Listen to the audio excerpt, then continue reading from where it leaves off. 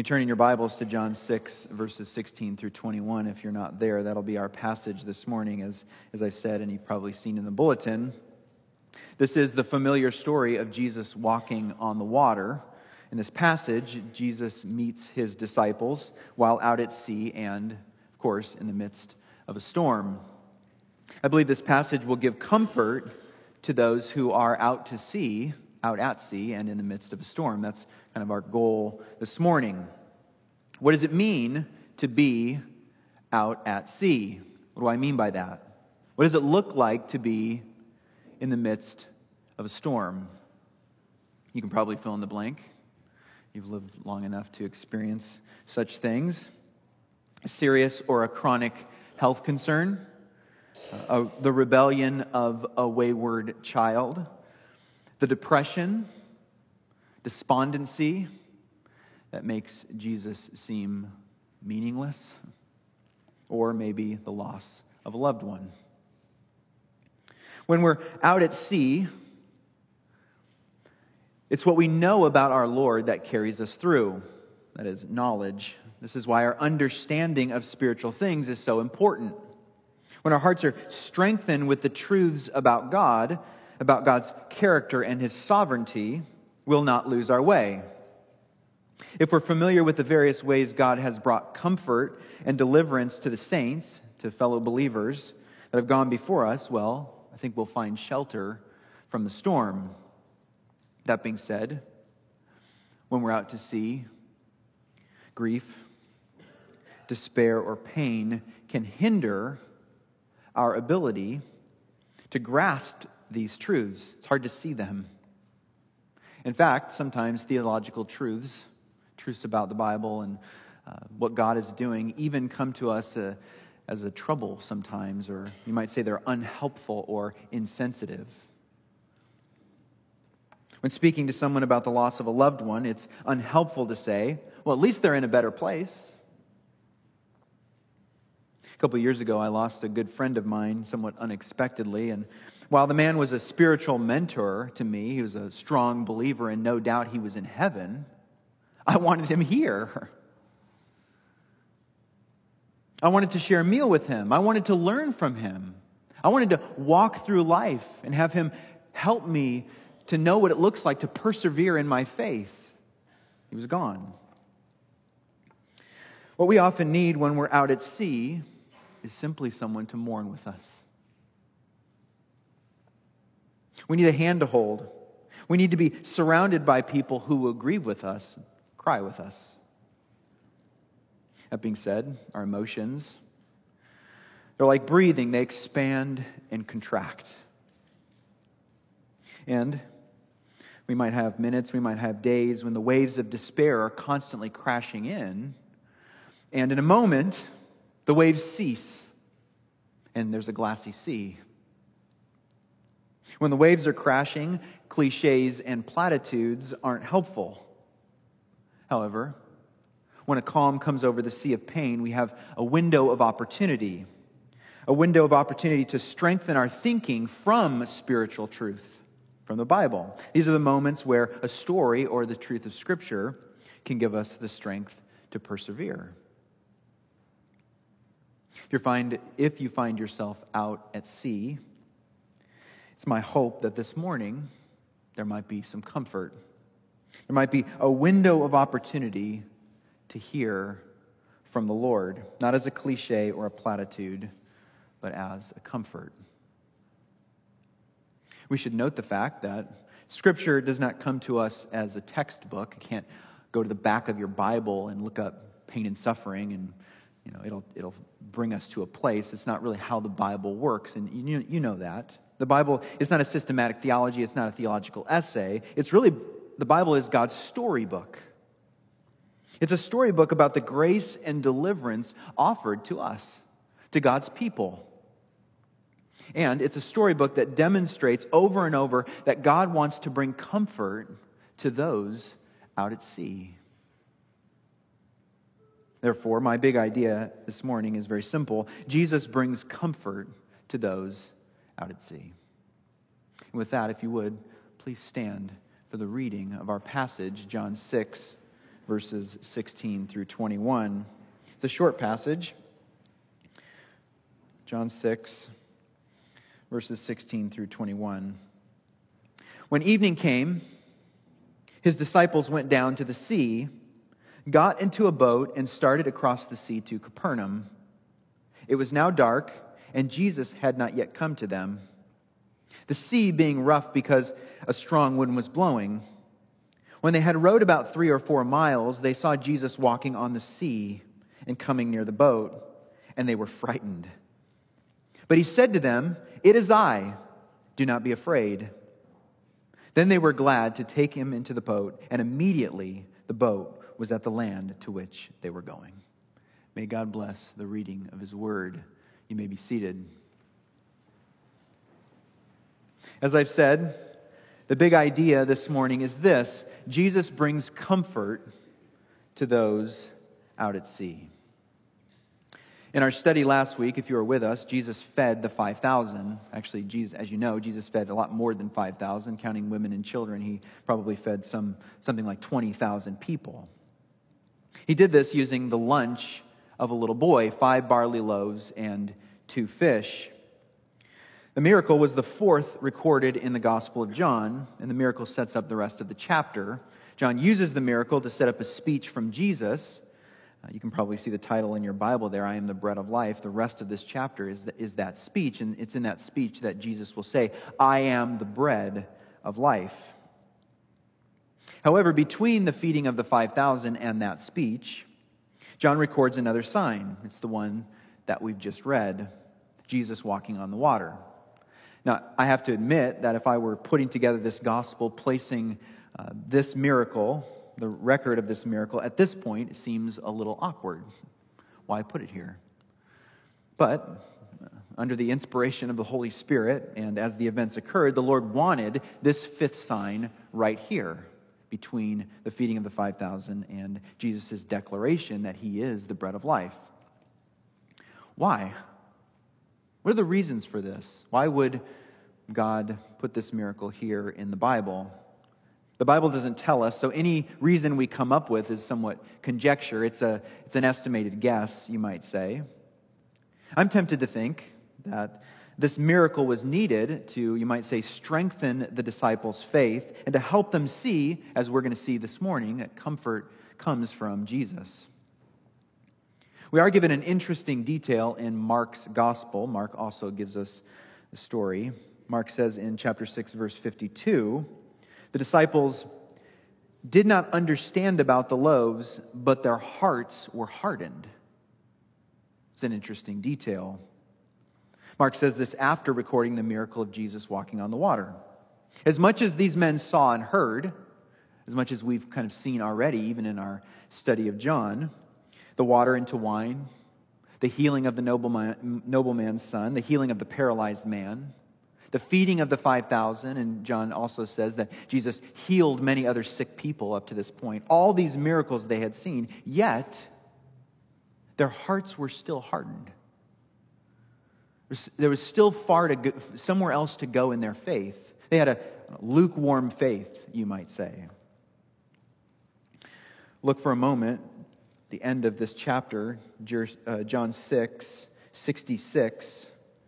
John 6, verse 66 says, "After this, many of his disciples turned back and no longer walked with him." Of course, we're going to see that in the speech that Jesus gives, he says some very hard things. So many walked away. So Jesus said to the 12, in verse 67 there, "Do you want to go away as well?" Simon Peter answered him, "Lord, to whom shall we go? You have the words of eternal life, and we have believed and come to know that you are the Holy One of God." They'd come to know this. Well, how? What would it take for the disciples to come to know and to come to this point of belief that they would confess this? Well, I think as John gives us the story, it would take a miraculous miracle, namely Jesus walking on the water, in order for their faith to kind of come all the way. As our story begins, we learn what it's like first when Jesus is far from us. This is in verses 16 through 18, what it's like when Jesus is far from us. Recall where the story of the feeding of the 5,000 ended. Verse 15 tells us that Jesus withdrew to the mountain by himself. You remember that's where we ended last week. As the crowds tried to take Jesus by force and make him king, Jesus and the disciples separated. Jesus fled to the mountain, and Matthew tells us the disciples were commanded by Jesus to get into the boat and go ahead of him. I'm not sure if Jesus shoved them off and then went off to the mountain, but the scene was probably quite intense. Again, a crowd of 20,000 people trying to grab him and take him by force and make him king. And it was getting dark. You can imagine this was a pretty intense situation. Recall also from last week that they were on the east side of the Sea of Galilee. So they're moving west on the water with the bow of the boat pointed towards Capernaum. Now, if you started off near Bethsaida, which we think maybe they were, we're not sure exactly, a straight shot to Capernaum would have been about 3 or 4 miles to land on the other side of the water. We should also remember that these men are not inexperienced. At least 4 of these men were fishermen: Peter, Andrew, James, and John. I don't know if you've spent a lot of time on a boat. When I was a kid, we had a boat, and I spent actually a lot of time on a boat with my dad and my family, and it always gave me great comfort to know that my dad, who had a lot of experience, that he was with us when the wind would pick up and we would be miles away from the dock, thinking, we have to get back. It always was a comfort to know that my dad knew how to get us back. And that's what happens to our disciples. In verse 18, we read, "The sea became rough because a strong wind was blowing." Now, if you haven't spent a lot of time on the water, you might not understand how quickly the water can become dangerous. Under the cover of night and being sent off by their master, they might not have known that a cool storm was growing just north of the sea. An early American traveler to the Sea of Galilee, he recorded this in his journal. He writes, "My experience in this region enabled me to sympathize with the disciples in their long night's contest with the wind. I have seen the face of the lake like a huge boiling cauldron. The wind howled down the valleys from the northeast and east with such fury that no efforts of rowers could have brought a boat to shore at any point along the coast. To understand the causes of these sudden and violent tempests, we must remember the lake lies low, 600 feet lower than the ocean, that watercourses have cut out profound ravines and wild gorges converging to the head of the lake, and that these act like gigantic funnels to draw down the cool winds from the mountains. No wonder the disciples toiled and rowed all that night." He says in another place, "Small as the lake is, and placid in general as a molten mirror, I have repeatedly seen it quiver and leap and boil like a cauldron when driven by fierce winds." In our passage, the disciples find themselves in such a boiling cauldron. I enjoy the way an old preacher described the scene. He writes, "Peter no doubt took command," and I'm sure that he did, the preacher says. "And you can see him there holding the tiller with his stalwart arm, his strong arm, and his beard anointed with the foam of the sea. In a stentorian tone, or in a loud voice, he commands the disciples to trim the ship, lower the sails, and take to the oars. Where all was calm a little while ago, now all is tumult and confusion. As the tempest rages over the lake, the ship tosses like a cork up and down in the great waves, the white foam of the gray rollers gleaming in the blackness of the night like the teeth of some monster of the sea." All of this, and they are without their master. Verse 17 says, Jesus had not yet come to them. As I can tell, there are 2 ways to encounter a storm. One is to flee God. Remember how that went for Jonah? Didn't go well. That's not the situation the disciples are in, however. They were out at sea and in the midst of the storm precisely because they obeyed God. And if we're familiar with God's storybook, we know that God's people will face contrary winds. Moses wouldn't have encountered constant rejection and opposition from God's people had he walked away from the burning bush. Daniel could have avoided the lion's den had he have disobeyed God's voice. Consider all the Apostle Paul had to endure for the sake of Christ. It's tempting to think God has forsaken us when we're out to sea. Kent Hughes writes, in this dark age, things can be so obscured by the secular winds of life and its problems that it looks as if Jesus has forgotten us. But he has not. Even this week, we have news of another school shooting on Monday, even at a Christian school. In a moment, 6 people, their lives gone. Life is a vapor. When our trials try to convince us that God has forgotten us, we have to cling to the fact that Jesus knows. Jesus cares, and he will come to our aid. The words of Psalm 139, verses 7 through 10 are helpful. Where shall I go from your spirit? Writes the psalmist. Or where shall I flee from your presence? If I ascend to heaven, you are there. If I make my bed in Sheol, you are there. If I take the wings of the morning and dwell in the uttermost parts of the sea, even there, he says, your hand shall lead me and your right hand shall hold me. What is he saying? God is near. When we're out to sea, it's easy to think he's forgotten us.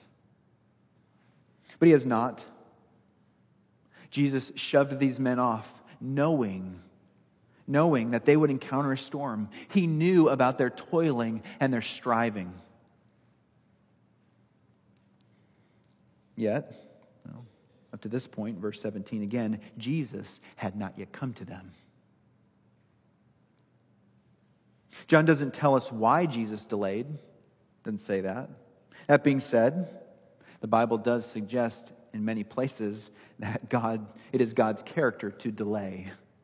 God does delay. Psalm 130, verses 5 and 6. I wait for the Lord. My soul waits, and in his word I hope. My soul waits for the Lord more than watchmen for the morning. Psalm 33:20. Our soul waits for the Lord. He is our help and our shield. In Acts 1:4, you remember, after the resurrection, Jesus commanded the disciples to wait for what the Father had promised. That was the coming of the Holy Spirit. They were to wait. In our day, what are we doing? We're waiting. We're waiting for the Lord to return. 1 Thessalonians 1:10 says that believers wait for his Son from heaven. Why all this waiting on our part and why all the delaying on God's part? Well, I think there's a clue. Psalm 37, verses 4 through 7 says, delight yourself in the Lord, and he will give you the desires of your heart. Commit your way to the Lord. Trust in him, and he will act. He will bring forth your righteousness as the light and your justice as the noonday. Listen to this. Be still before the Lord and wait patiently for him. Fret not yourself over the one who prospers in his way, over the man who carries out evil devices.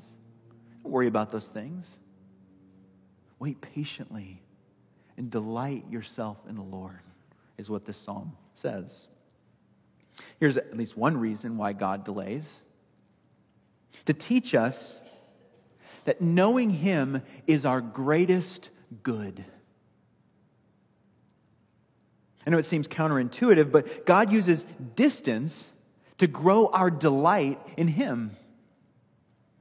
When we're out at sea and all alone, we have a choice to make. Delight in the world or delight in the Lord? Seek worldly wisdom or seek wisdom from above? Perhaps God delays to bring us to the end of our strength. I know that's painful. to bring us to the very end of our strength. So that's all that's left is to rely on him. Seems to be Paul's experience. He writes in 2 Corinthians 1, verses 8 through 10.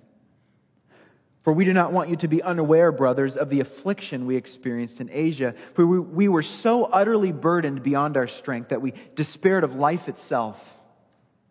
Indeed, we felt that we had received the sentence of death. Why? Listen to what Paul says. But that was to make us rely not on ourselves, but on God who raises the dead. Paul said it right there. God extended out that suffering. So Paul was at the point of death. Take us, Lord. Not another ounce of this. Why? So that Paul would rely on him to trust the one who raises the dead. And then he says, he delivered us from such a deadly peril, and he will deliver us. On him we have set our hope that he will deliver us again. When you and I are out to sea, when we're out to sea, and the longing and the despair and the grief and the loss and the pain and the fear, God desires that we not rely on ourselves, but on the one who raises the dead. God wants us to rely on him because he gives comfort to those out at sea. So we've seen what it's like when Jesus is far from us. Let's look at verses 19 and 20, where we'll learn what it's like when Jesus is near to us. Verse 19, when they had rowed about 3 or 4 miles, they saw Jesus walking on the sea and coming near the boat, and they were frightened. But he said to them, "It is I. Do not be afraid." In such a storm, we can imagine the men were blown off course. While 3 or 4 miles might have almost taken them to Capernaum in a straight shot on a calm sea, the storm likely pushed them south. And so Matthew says the boat was a long way from the land, probably somewhere in the middle of this sea. Matthew and Mark both tell us that it was the 4th watch, which means it was sometime between 3 and 6 a.m. Therefore, the men would have been fighting the storm for some time, and it would have been the darkest part of the night. John says that Jesus was walking on the water. They saw him walking on the water. Lenski writes, when trying to imagine Jesus walking on the sea, we must not overlook the storm and the raging waves. I don't know if you've seen it this way in your head. These howled and dashed about him, but they did not affect him in the least. He was not tossed up and down. Before him, as he moved his feet, a smooth, apparently solid path lay, on which he walked as on ordinary ground. We're not surprised that the disciples were frightened. The other gospel writers tell us that they thought he was a ghost. It's a phantom.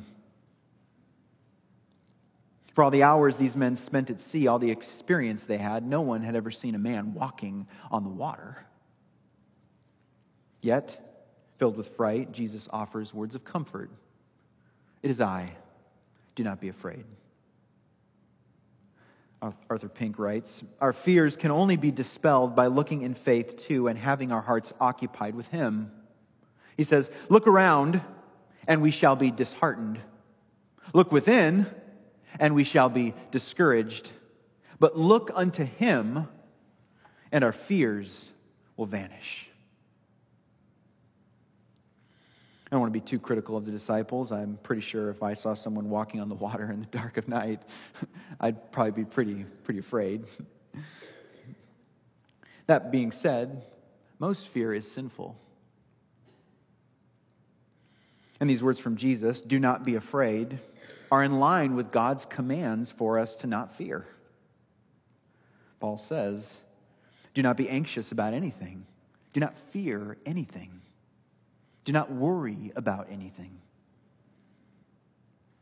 I know we have our kids here, some of the students that are here with us.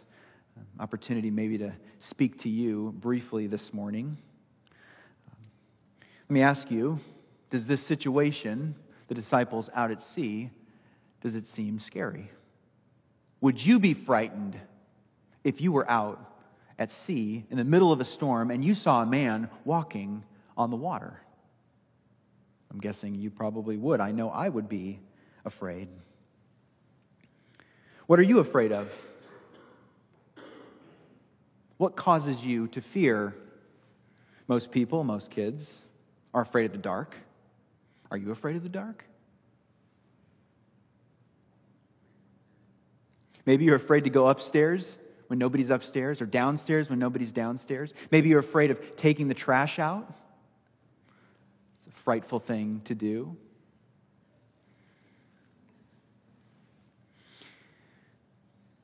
Maybe you don't like scary movies. I don't like scary movies either.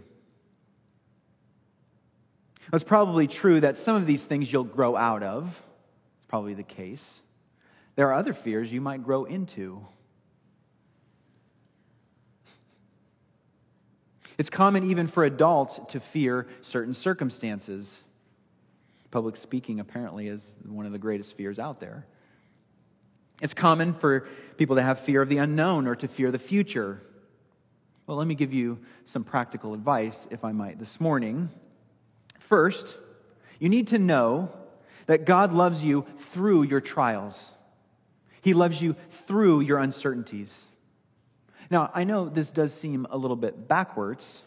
Why would God allow me to enter a frightening situation? Well, as we've seen with our disciples, that's what we're studying this morning. God allowed these men to enter into a frightening situation. Why would God allow that? You need to know that God is not trying to harm you. He's trying to draw you close to Him.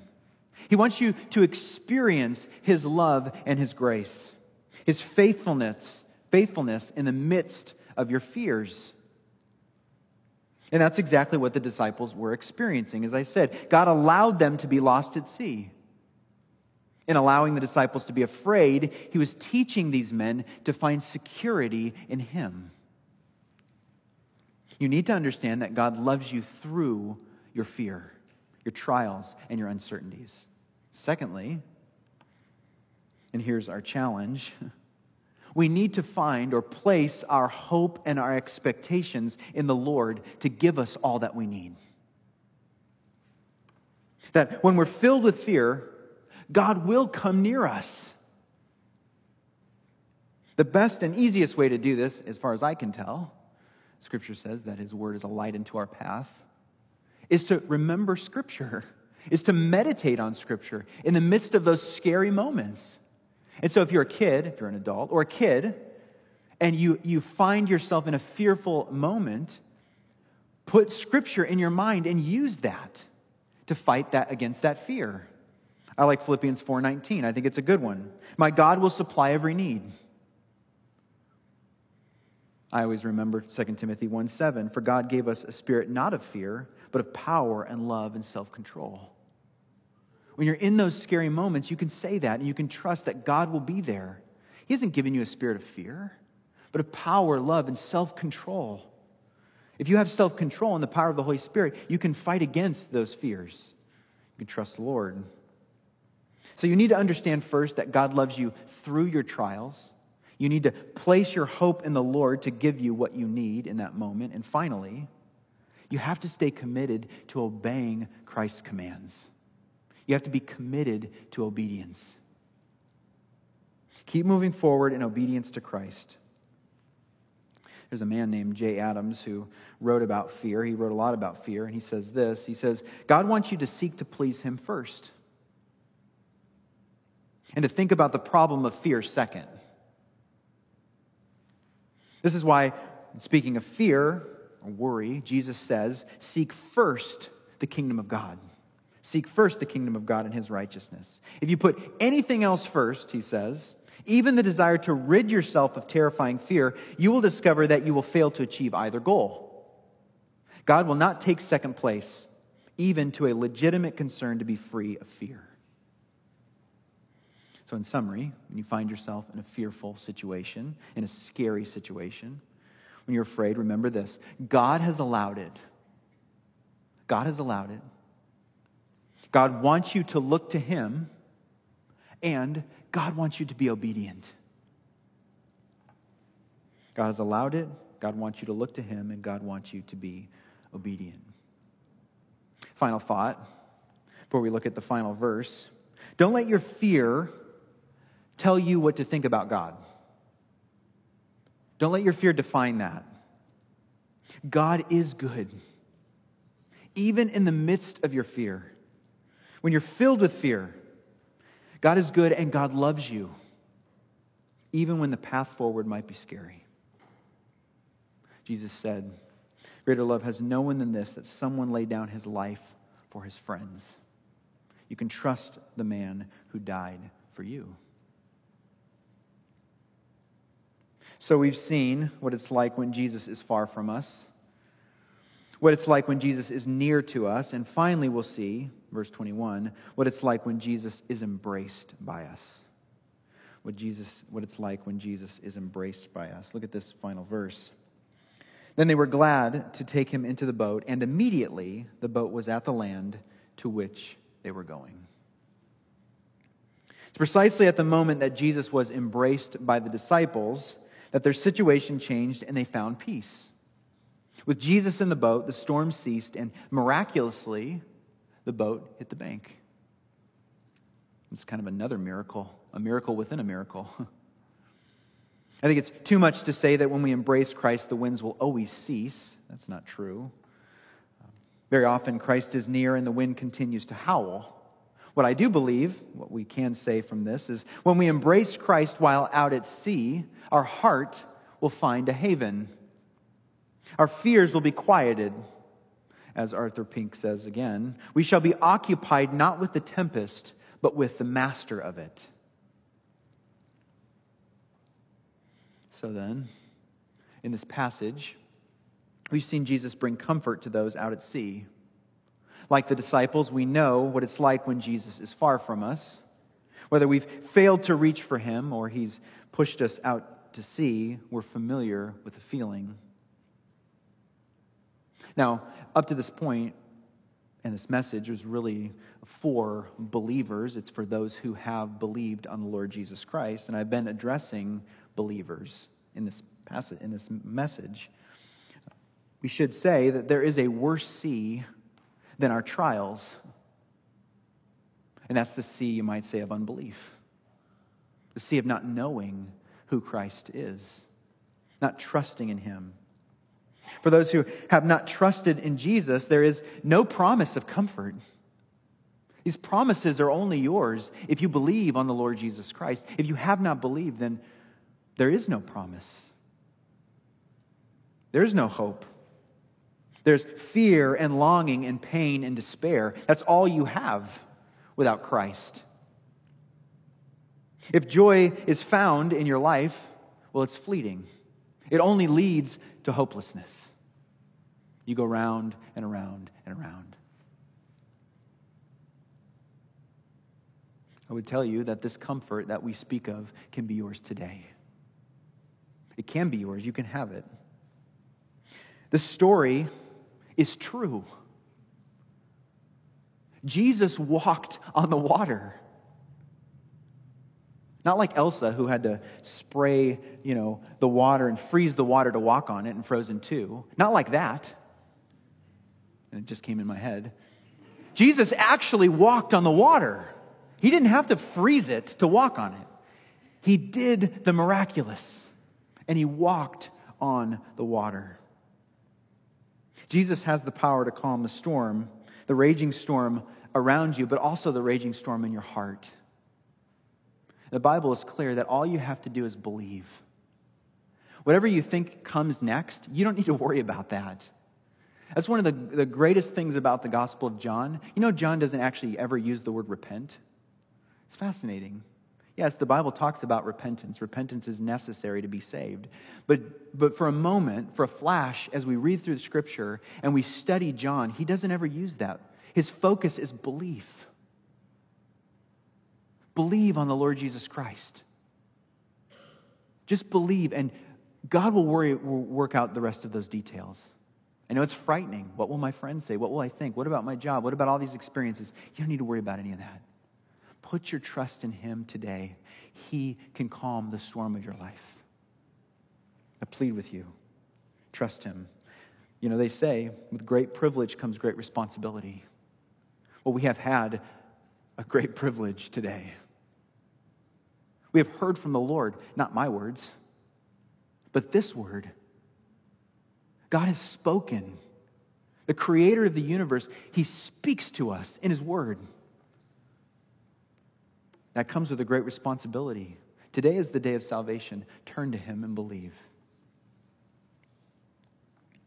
Now, in this message, as you know, I've used the experience of the disciples, that is being out at sea, as a metaphor for a painful situation. That's what I'm doing in this message. I'm using it as a metaphor. But the worst part about being out at sea is feeling like God has abandoned us because we can't see him working. The darkness and the storm and the sea, they cloud our vision of God. But as the disciples learned, God is there. And I think it's safe to say in our day, God has not left us, and God never will. And I believe, even now, he's holding your hand. Imagine for a moment that you could get into a time machine. God created a time machine or allowed you to get in a time machine and blast into the future. Now imagine you could look back upon your trial.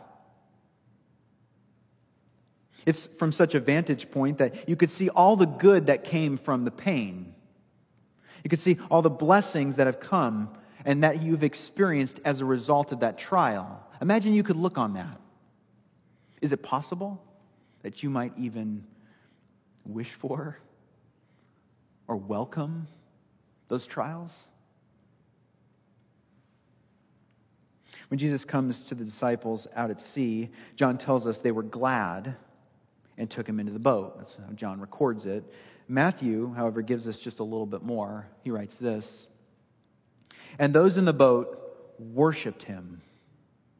They worshiped him, saying, "Truly, you are the Son of God." Steve Schwartz writes, "Ultimately, the most important reaction to pain that you are to have is to worship God. In every moment of your trial, God did exactly the right thing. And he did all things for his glory and for our benefit. The most crucial result of your torment and affliction needs to be that you are a significantly better worshiper of God. Your knees should be worn from prayer. Your face should be dirty from bowing before him. Your eyes should be filled with tears from prayer. Tears not just at your pain, but at God's immense and awe-inspiring glory. All that the Lord has done in your life is gracious, yes, even sorrow." End quote. You probably know the Apostle John here. As we close, you know the Apostle John wrote also the last book of the Bible, the book of Revelation. As John closes that book, chapter 21, the second to last chapter in the Bible, God gave John a vision of the future. Of course, there's a lot of visions in that book, but kind of the last vision of the very, very end. John records what he saw. He says this in Revelation 21:1. "Then I saw a new heaven and a new earth. For the first heaven and the first earth had passed away, and the sea was no more." Man has tamed many things, but to tame the sea? From the days of the disciples to our day, the sea is a place of unrest. I have no idea whether or not John remembered this day upon the Sea of Galilee when he penned those words. It'd be fascinating to know, John, did you think, no more sea? And thinking about the trial that night? I don't know. What I do know is that God has a future day in which neither you nor I will contend with the sea. Amen?